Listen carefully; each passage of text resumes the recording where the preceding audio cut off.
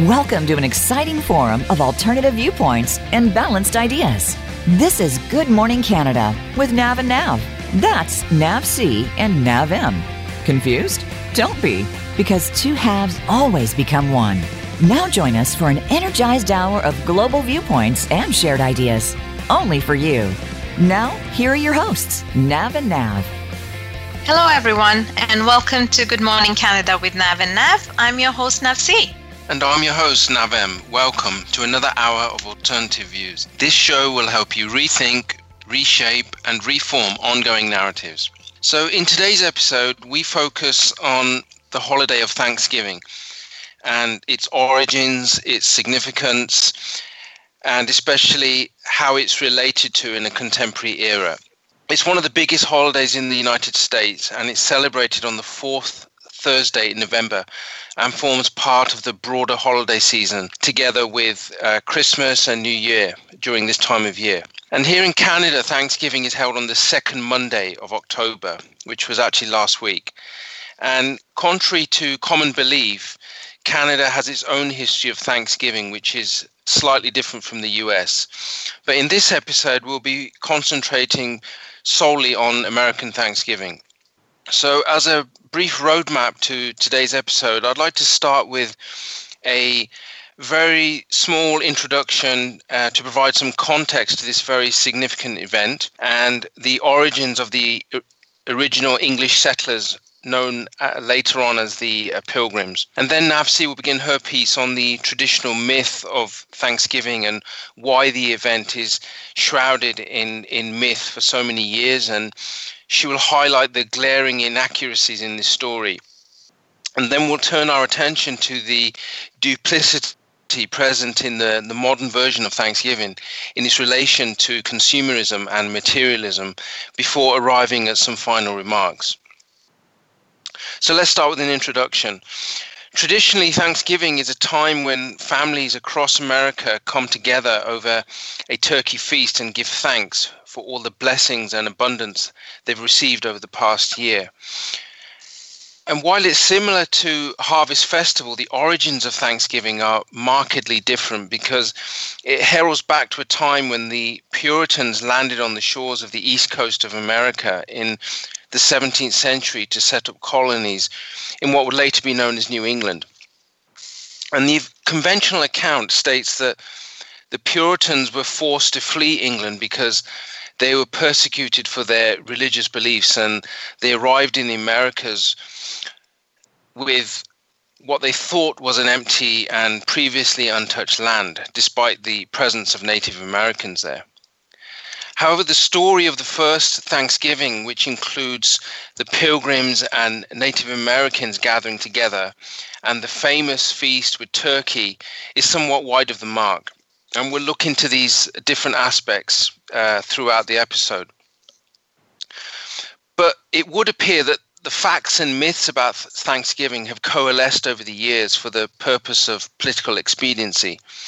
And most of the blame has been apportioned to sketchy historical details and a softening of context to present the official story in a more positive light.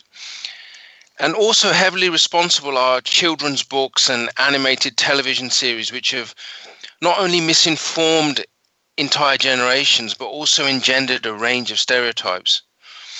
But what we do know is that the ship which brought the settlers to North America from England, the Mayflower, did indeed disembark at what is now New Plymouth, Massachusetts, where they began to set up a colony, and following a successful harvest in 1621, they celebrated a gathering attended by members of the Wampanoag tribe. But it wasn't until the 1830s that this event was officially called the first Thanksgiving, and the holiday was later made official in 1863 when President Abraham Lincoln declared it as a national event. And this was also related to the events going on during the Civil War. But interestingly, the popular version of this enduring holiday has almost erased from collective memory what happened between the Wampanoags and the English settlers a generation later, as thousands of the settlers flooded the region throughout the 17th century. in an ongoing process, and this eventually led to armed conflict. Furthermore, as European settlers acquired more land, they brought with them disease which decimated the indigenous population in New England by as much as 90%.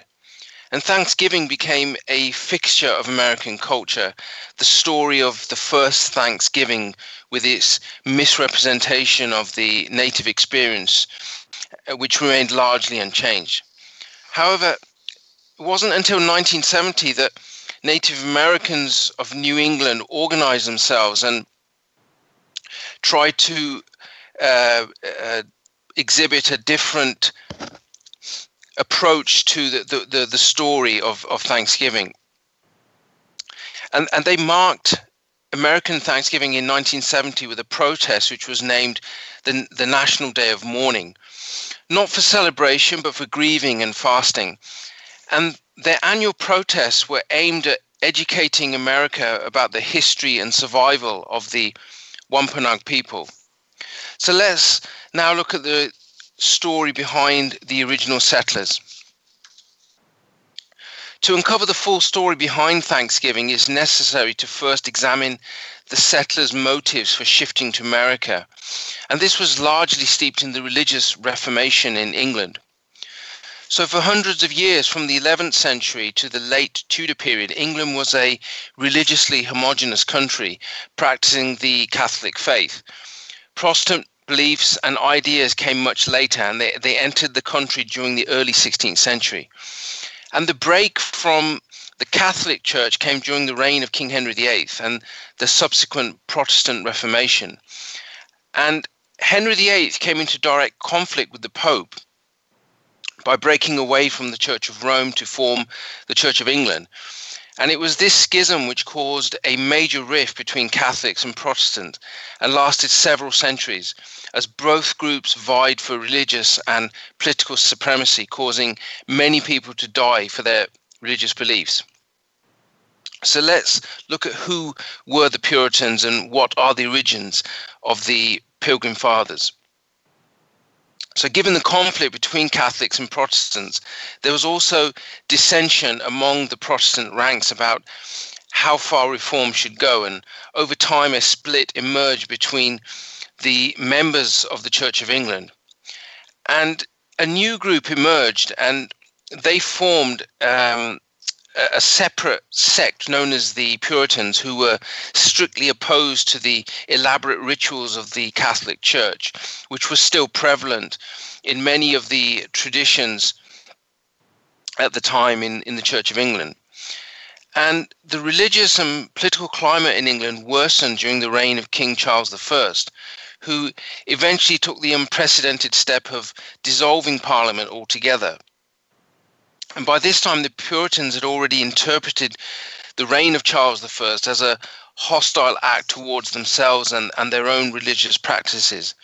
And many began to leave England to settle in the Americas, or the New World, as they called it, where they could develop their own communities and were able to focus on their own religious beliefs. And most Puritans headed for the area now known as New England, where they founded the Massachusetts Bay Colony. And between 1630 and 1640, almost 80,000 Puritans left England and Europe for the New World. And once settled in New England, the Puritan communities insisted on a complete unity of thought and behavior from their members, and they avoided those who did not meet their strict religious codes and standards. And yet there was much dissent among this deeply religious community. Essentially, the Puritans saw themselves as separatists, and they were intent on creating their own congregation. And one of the most famous of these separatist groups was the original 100 group of individuals who sailed to New England on the Mayflower in 1620. And this group is commonly referred to as the Pilgrims. So now that we have some background to the original settlers and their motives, this helps us to form a view of their beliefs and customs, and it also sheds light on the origins of the later war between the settlers and the Native Americans. And at this point, I'll hand over to Navsi, who will begin the first part of showing the details on the various myths and inaccuracies surrounding the Thanksgiving story. Thank you, Navem. I'll be starting with the first aspect of the Thanksgiving story, which is exploring the traditional myth of Thanksgiving. Now, the enduring story of Turkey and Thanksgiving is a time-honored tradition where family and friends dine over a seasonal American feast, just like the original Pilgrims did with the Native Americans during the first harvest celebration. Only very little of that myth, which is retold every year, is actually true. As the story goes, friendly indigenous Native Americans welcomed the bold pioneering settlers to a celebratory feast. The colonists initially struggled to survive in the New World.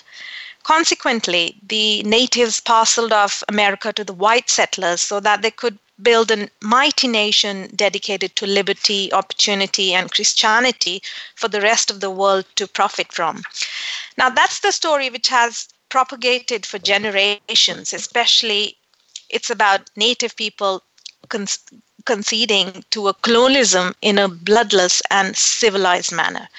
In a recent book by historian David Silverman entitled "This Land is Their Land, the Wampanoag Indians, Plymouth Colony, and the Troubled History of Thanksgiving," the author questions much of the story by arguing, is it a myth with glaring inaccuracies? Further, Silverman argues that the constant narration of these falsehoods is a constant reminder to the Wampanoag tribe of their loss and how their society was permanently altered after the settlers arrived in Plymouth. The Wampanoags were the original natives of Massachusetts and Rhode Island, and when the settlers arrived in Plymouth in 1620, their chief, O'Samaquin, offered the new arrivals an agreement largely as a way to protect the Wampanoags against the rivals, which were the Narragansett Sets. For almost 50 years, the alliance was pushed to the limit by colonial land expansion, the spread of disease, and the exploitation of resources on Wampanoag land. Finally, tensions erupted into full-blown warfare, also referred to as King Philip's War. The conflict devastated the Wampanoags and forever shifted the balance of power in the favor of European arrivals. To this day, the Wampanoag tribe still remembers the Pilgrims' arrival in their homeland as a day of deep mourning rather than a moment of giving thanks. So what are the most glaring inaccuracies in this story? We'll start with the first one. The first being that the history of native people doesn't begin until the arrival of the Europeans, whereas indigenous people have existed in America for at least 12,000 years. By creating a relative timeline in parallel with the English is a very easy way of dismissing all of that. Also, by analyzing the native population before the Pilgrims first arrived, it's easy to see why the seedbed for indigenous destruction had already been laid more than a century before the Pilgrims arrived on Plymouth Rock. By 1519, 100 European ships had made round trips to the Grand Banks, and the European visitors brought with them disease to which the natives had no immunity. This included smallpox, measles, TB, cholera, and the plague. In 1616, a terrible plague swept the Massachusetts coast, wreaking havoc and devastation and totally devastating the north of Boston. As many as 90% of the 4,500 Indians of the Massachusetts tribe perished. So this brings us to the second inaccuracy. Now, the arrival of the Mayflower was an outreach or first contact episode, which is untrue. The Wampanoag tribe had already been in contact with the Europeans to the tune of a century, which involved slave raiding expeditions by the Europeans. The Wampanoag's leader, O'Samaquin, reached out to the English at Plymouth and was it was certainly in favor of an alliance with the settlers, not because he was overly friendly, but because his people had been discriminated by disease, and Osama Quinn saw the English as an opportunity to fend off his tribal rebels, such as the Naragan states. However, over time, the alliance became strained, and the Wampanoag tribe embarked on a series of raids, and the New England Confederation of Colonies declared war in 1675. The war was bloody and devastating, and was just one of the series of brutal but little remembered early colonial wars between Native Americans and the colonists, which occurred in New England. While popular memory has retained the innocuous image of a harvest celebration, the deadly forces that would ultimately drive apart the descendants of the guests of the feast were rarely considered. Now, this brings us to the third inaccuracy. And this relates to how the feast became the focal point of the modern Thanksgiving holiday. For quite some time, the English settlers had been celebrating a version of Thanksgiving based on fasting and prayer as opposed to feasting. In 1769, a group of Pilgrim descendants from Plymouth delivered that their cultural authority was being eroded as New England became less relevant within the early republic, and they were interested in boosting tourism. So they propagated an idea whereby the Pilgrims were the fathers of America. However, what really gave the story a boost was a footnote in a publication by Alexander Young, which stated this was the first Thanksgiving, the great festival of New England.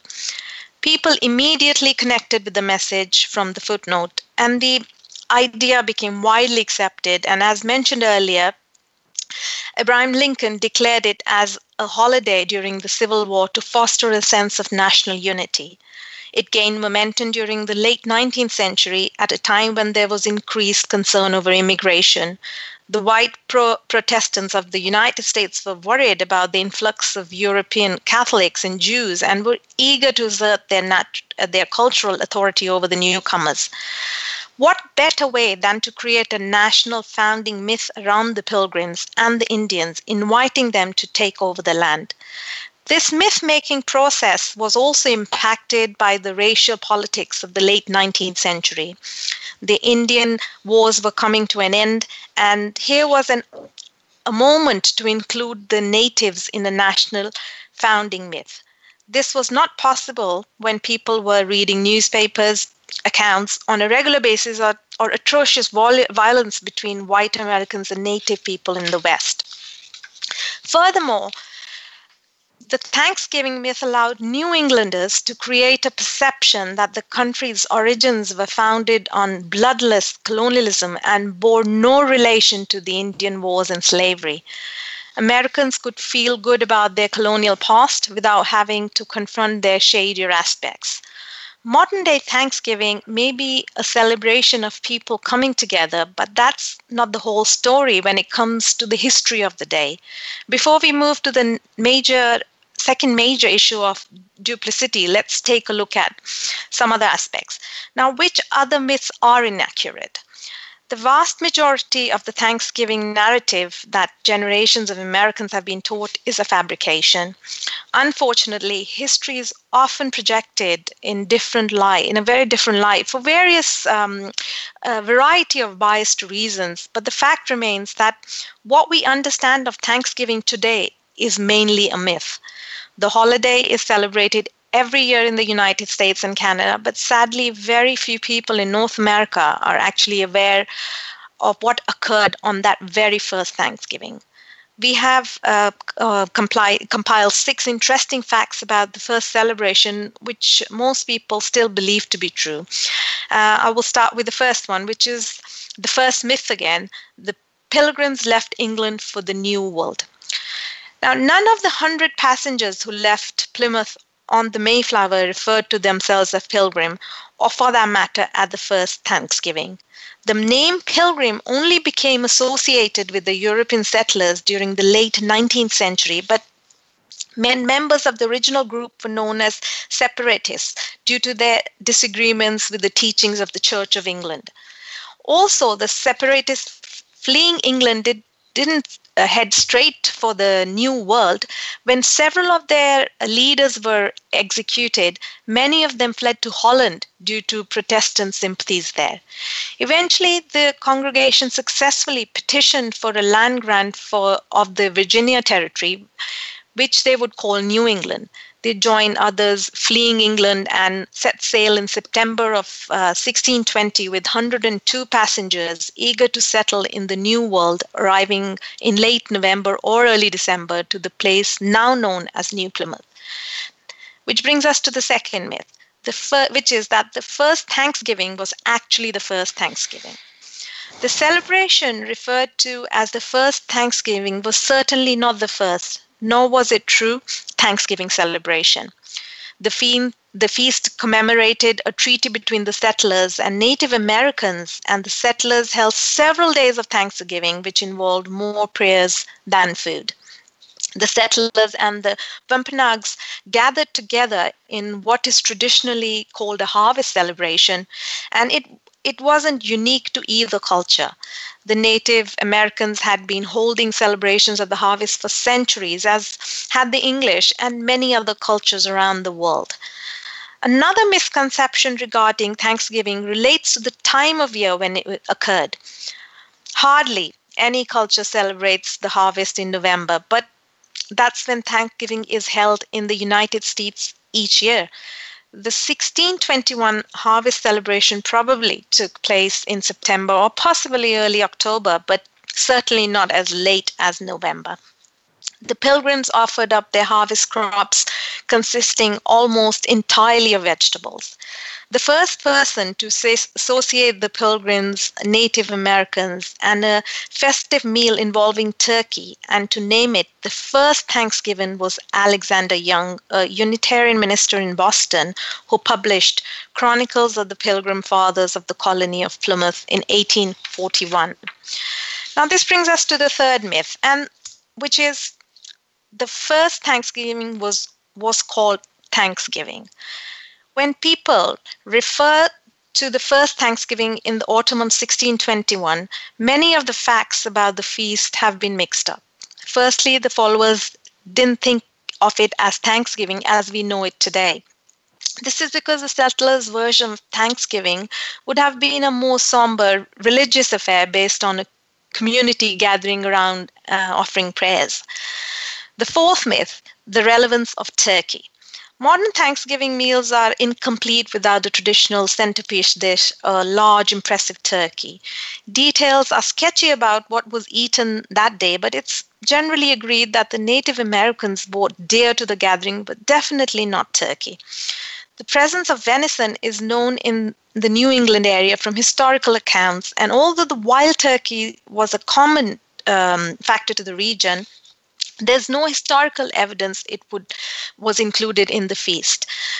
Other food items commonly associated with today's version of Thanksgivings were certainly not, which are not included, are maybe apples, pears, sweet potatoes, pie, etc. This brings us to the fifth myth, which is Native Americans were invited as guests.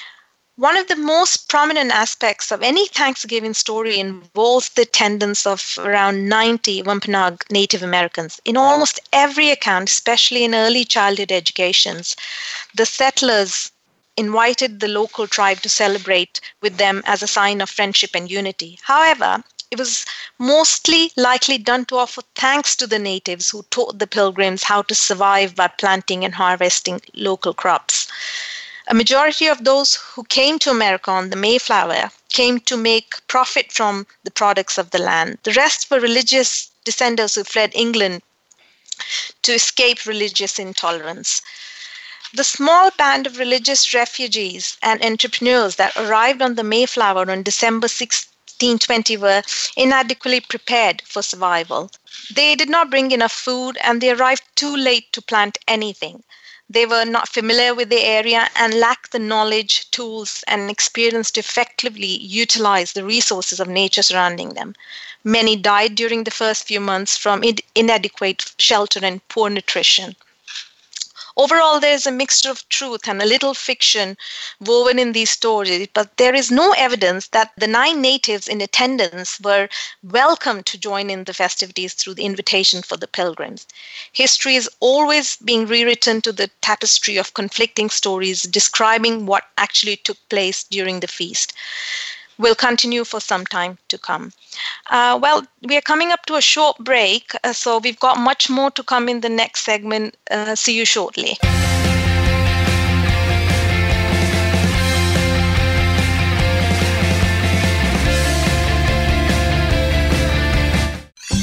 Your favorite Voice America Talk Radio Network shows and hosts are in your car, outdoors, and wherever you need them to be. Listen anywhere. Get our mobile app for iPhone, BlackBerry, or Android at the Apple iTunes App Store, BlackBerry App World, or Android Market. If you are working on your path to enlightenment, may we suggest another guide point to help you get there? It's Soul Healing Conversations with your host, Roz Kincaid. Roz and her guests are making this show a safe place to find balance, healing, and transformation. You'll learn how to manifest the best version of your life. Make sure you join Roz every week for Soul Healing Conversations, live every Wednesday at 3 p.m. Eastern Time and 12 noon Pacific Time on the Voice America Variety Channel. We're with you wherever Alexa and Google are. At home, in the car, on your smart TV, and your connected devices. Hey, Alexa. Hey, Google. Play my favorite Voice America podcast on TuneIn. It's just that easy. But don't forget to make sure you actually mention the name of the podcast show to make it work. Get the news on our shows and other happenings by following us on Twitter. Find us at Voice America TRN or twitter.com/Voice America TRN.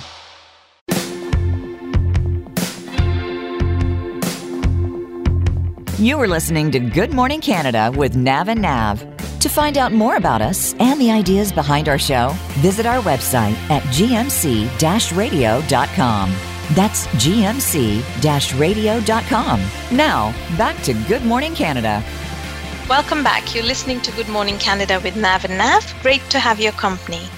Just to carry on from what we were discussing in the last segment, I'm going to talk about the 6th myth regarding the celebration of Thanksgiving. So, the first Thanksgiving was a celebration of friendship. When Americans gather around the table each November to celebrate Thanksgiving, most families will mention an account of what they're thankful for in the particular year.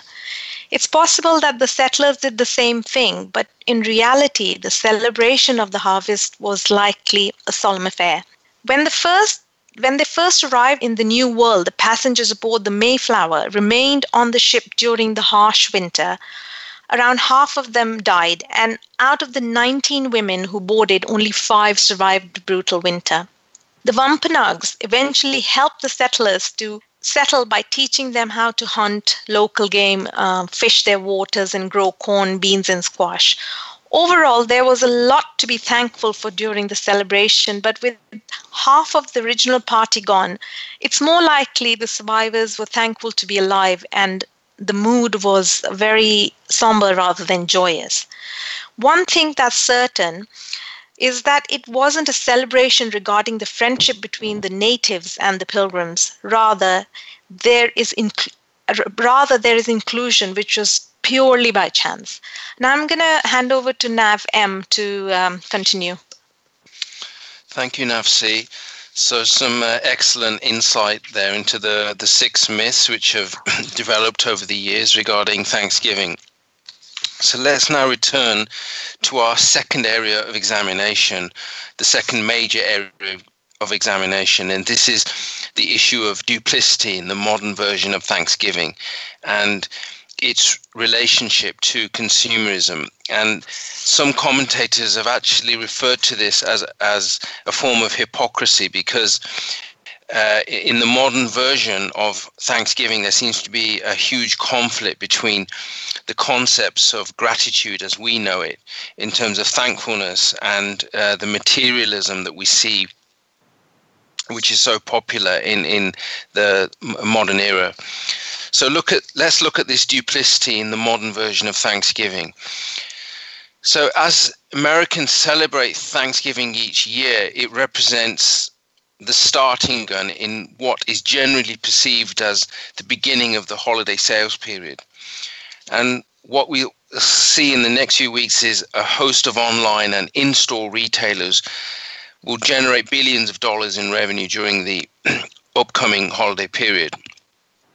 And this is actually a good point to remind ourselves on how Thanksgiving began, as a moment to celebrate life's abundance and to give thanks for the year's blessings during the crucial autumn period. But overall, this is clearly not the current practice that we see today. And the majority of people will spend the 4-day holiday weekend in a frenzy of overindulgence, whether it be eating and drinking or a carnival of consumer spending. And for online and in-store merchants, it represents the official start of the Christmas shopping season. And it begins on Thanksgiving weekend with Black Friday and Cyber Monday, and with a burst of holiday consumerism continuing over the Christmas period, culminating in the New Year binge shopping. And as mentioned previously, the Thanksgiving holiday is awash with myths being propagated to individuals of all age groups. And at the heart of the myth is the premise that Thanksgiving was designed as a powerful form of symbolism to honor the growing power of the new American nation state. And its other purpose was to project a sense of moral superiority and the image of American exceptionalism as a culturally advanced nation.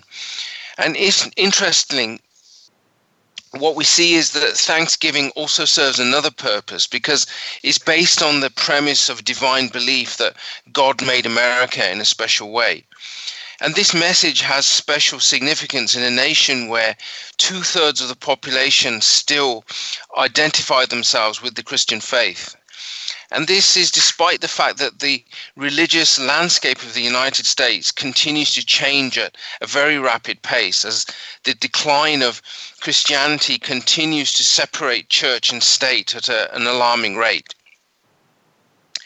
And in its present form, Thanksgiving is seen by many commentators as a decadent celebration where barely anyone gives thanks apart from pure and empty platitudes.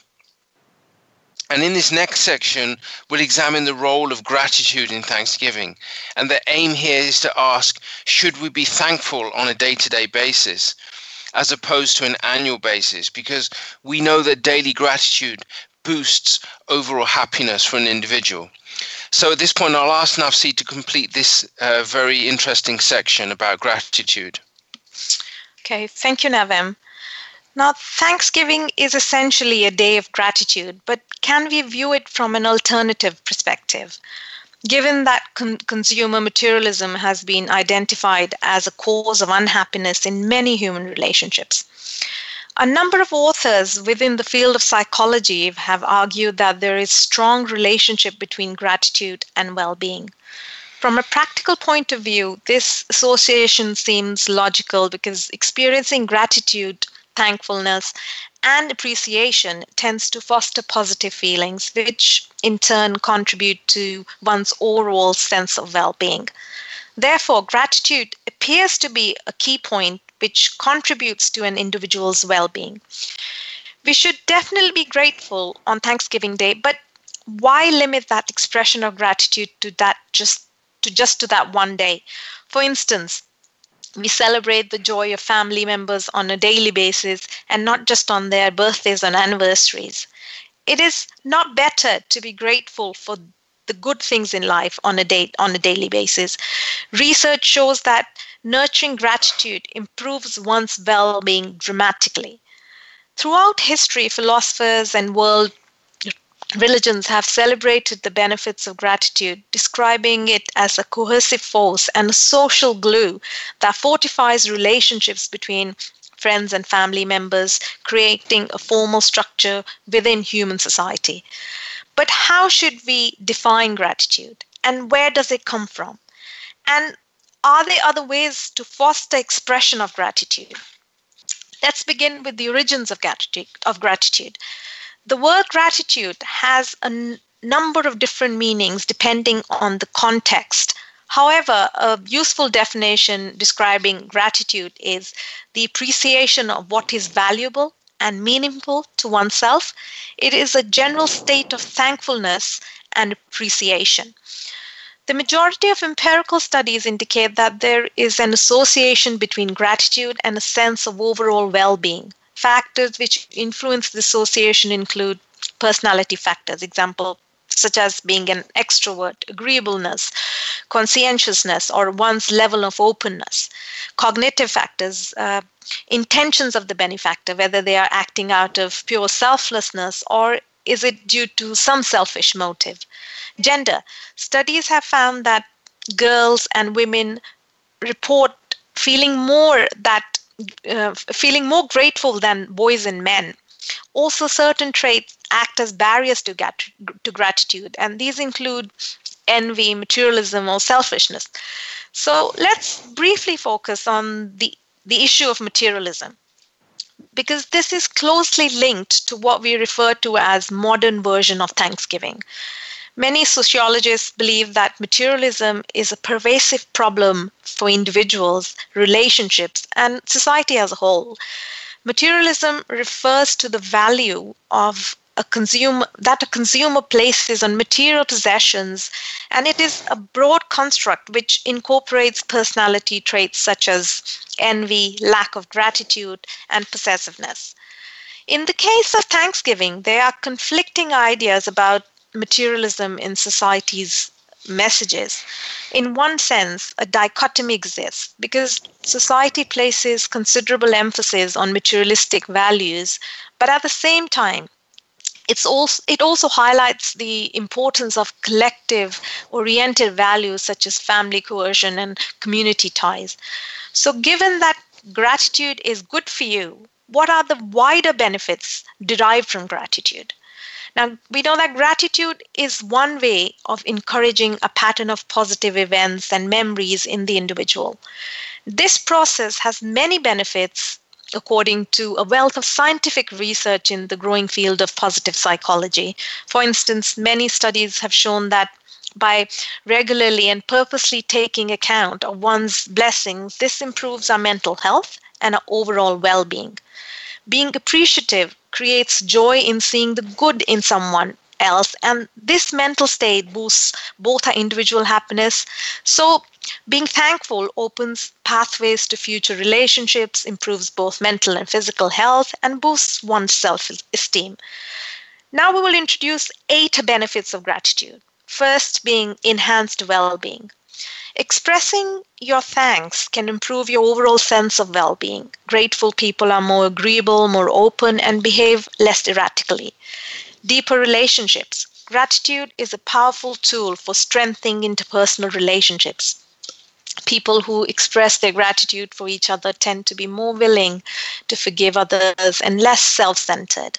By giving thanks to those who have helped strengthen a relationship, this promotes an active relationship. Improved optimism.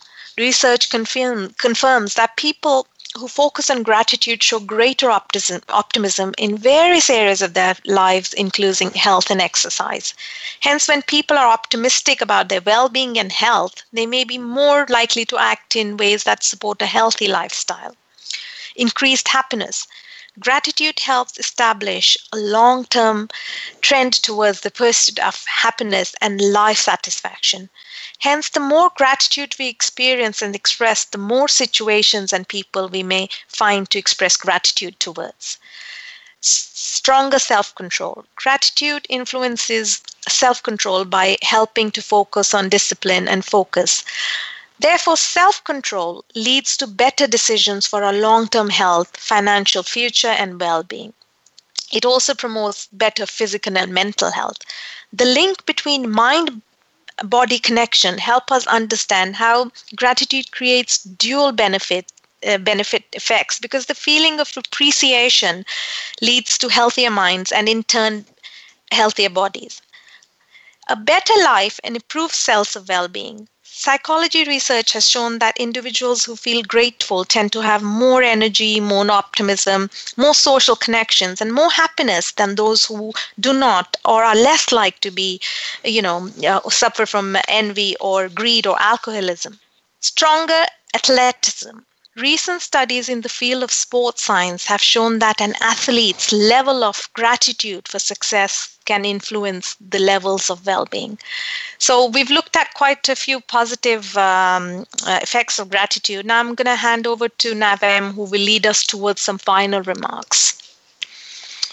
Thank you for that analysis, Navsi. Let's try to make sense now of everything that we've mentioned so far in the previous packages. The research that we've previously presented, discussed, reminds us that gratitude involves an element of appreciation. And in turn, appreciation requires that we don't take everything for granted. And in this process, there are three main points that we should be thankful for. Firstly, the blessings and experiences in life. Secondly, the positive points within others. And thirdly, the positive points within ourselves. And gratitude is a way of connecting to something much greater than ourselves. And this sometimes means experiencing life as a surprise waiting to happen and remembering that there's always something new to discover and be thankful for. And the first step in this process requires keeping an open mind and being receptive to new experiences. And as we discussed previously in the earlier piece regarding the first Thanksgiving encounter, both sides from the famous feast in Plymouth, New England in 1621 approached their unique scenario as a transactional concept. In other words, both parties expected to receive something in return before the process of Thanksgiving actually began. And what we can learn from this is to be able to turn temporary gratitude into a long-term habit. And this is because gratitude requires taking the time to pause and reflect on everything good that's happened throughout an individual's day and over a sustained period of time. And one way of enacting this simple philosophy is to keep what's known as a gratitude journal. And this is quite a new concept in positive psychology. And the gratitude journal would be an ongoing practice. And this is because appreciation starts with an individual, and it represents an ideal way to be more accepting of one's own personality. And a gratitude journal is a simple and very effective way to nurture positive memories. And it works on the basis of diverting positive energy towards every good experience, no matter how small it is. And one useful tip in this process is to perhaps write those positive memories at nighttime, because finishing each day with a grateful and a positive attitude transcends to thoughts going into the next day. And what we know is that happiness is actually a repository of small victories. And it's the little things which add up, creating what can be described as a cumulative effect and ultimately building a sense of accomplishment. And a gratitude journal helps in that process because it helps to see happiness in the things that we already have. So this analysis on gratitude helps us have a much greater insight in how we adopt an alternative approach to giving thanks on a daily basis, as opposed to what we see around us, which is just being thankful at one time of the year, especially in the form of Thanksgiving as it's known today. So let's wrap up with some final thoughts. We began this episode with an examination of Thanksgiving in North America and how it developed following the arrival of the Mayflower on the east coast of the Americas in 1620. We also mentioned how the indigenous people had practiced the harvest festival thousands of years before the arrival of the first Europeans. And the harvest concept holds a unique place in the lives of the Native Americans due to their spiritual beliefs, which involved a reciprocal relationship with nature. So offerings in the form of food and precious objects were given back to the earth to signify a sense of gratitude, thankfulness, and as a mark of respect to supernatural beings.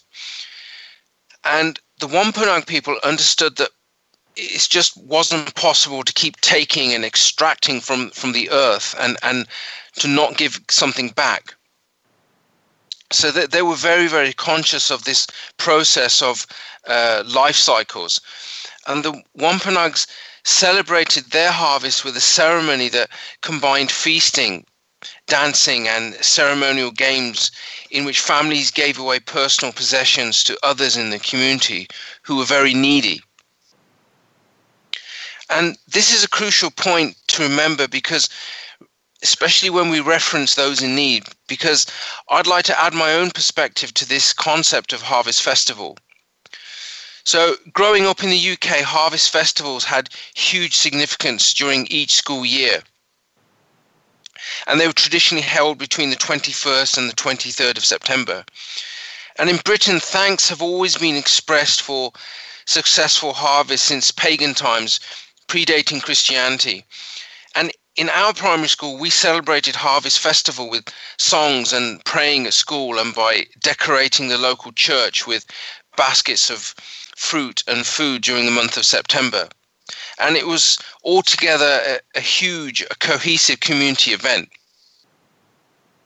And traditionally, harvest season marks an important date in the British farming calendar, because it was a vital time of year when success was genuinely a matter of life and death. And things, if they went the wrong way, they could basically hang off a knife edge. And a prosperous harvest ensured that communities would be fed throughout the potential barren winter months ahead. However, over the past 2 centuries, technological advances have lessened our dependence on the seasons. So although the surviving practices that we see in today's version of Harvest Festival are now mainly symbolic in nature, what did unite everyone, though, was the importance of crop gathering and the reverence in which harvest was held. And at the end of each harvest, any extra produce was given to needy people, or it was also given to old people's homes in the community. And in the modern era, food banks have largely taken over this role, but the symbolism could not be more divided in terms of the gluttony of consumerism which follows the modern Thanksgiving festivals in North America. For instance, year after year, we are tormented by shameful images of shoppers fighting over discounted widescreen TVs in malls and department stores across America during the Black Friday sales period. And these stories resonate because they are related to issues of class and race in America. And we've all seen the various doorbuster ads and all of the online ads which bombard us online, basically to entice shoppers over the Thanksgiving weekend period. And the real tragedy is this, that it's individuals from poorer socioeconomic backgrounds that seem to provide amusement for others as they fight over consumer goods. And we've all seen the images of people for their own amusement sharing it across social networks with their phones, etc. And it really is a dehumanizing spectacle to witness. So then we ask, do these images which depict poor people fighting over discounted deals, do they represent the materialism which was discussed earlier in the episode? Or is it actually something much more sinister? And is this really the modern version of Thanksgiving? And has this become a new norm where the better off differentiate themselves by assisting the needy, the lowly, and the desperate with scraps of material wealth? And can we describe this as a new feast, as a new Thanksgiving feast where we give thanks by reaffirming our class status at the expense of others? And we discussed in the previous piece that it's better to celebrate and be thankful for what we have on a daily basis as opposed to an annual event such as Thanksgiving. However, when we see these pitiful images which dehumanize the needy, it's an opportune moment to ask, has the process of giving thanks regressed over?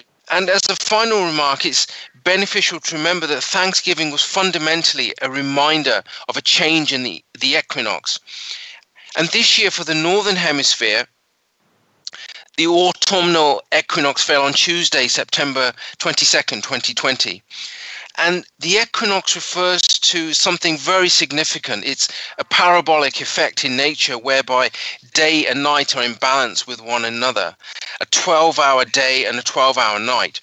And indigenous people have always associated the autumnal equinox with a sense of spiritual harmony by marking the changing of the seasons, and these were marked as key points in nature's eternal cycle. And the equinox was a connection point between an inner spiritual journey and nature's universal expanse.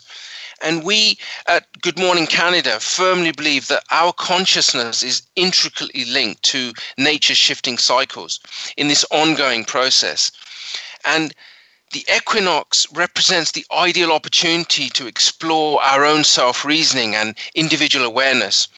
And our final message for everyone in Thanksgiving, in not only in Canada, but for the Thanksgiving which is to come in America, is that may we all find new pathways in the coming months ahead.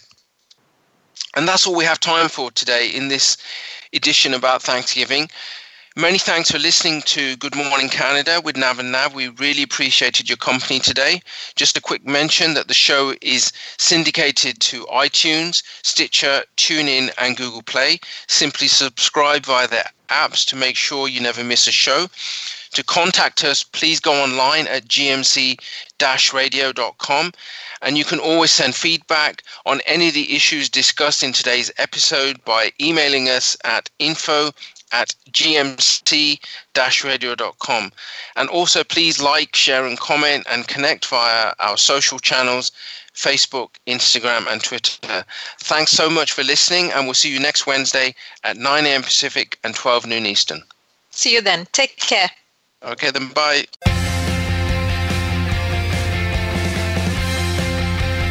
Thank you for listening to Good Morning Canada. Please join NAVC and NAVM for another great program next Wednesday at 9 a.m. Pacific Time and 12 noon Eastern Time on the Voice America Variety Channel. We'll see you soon.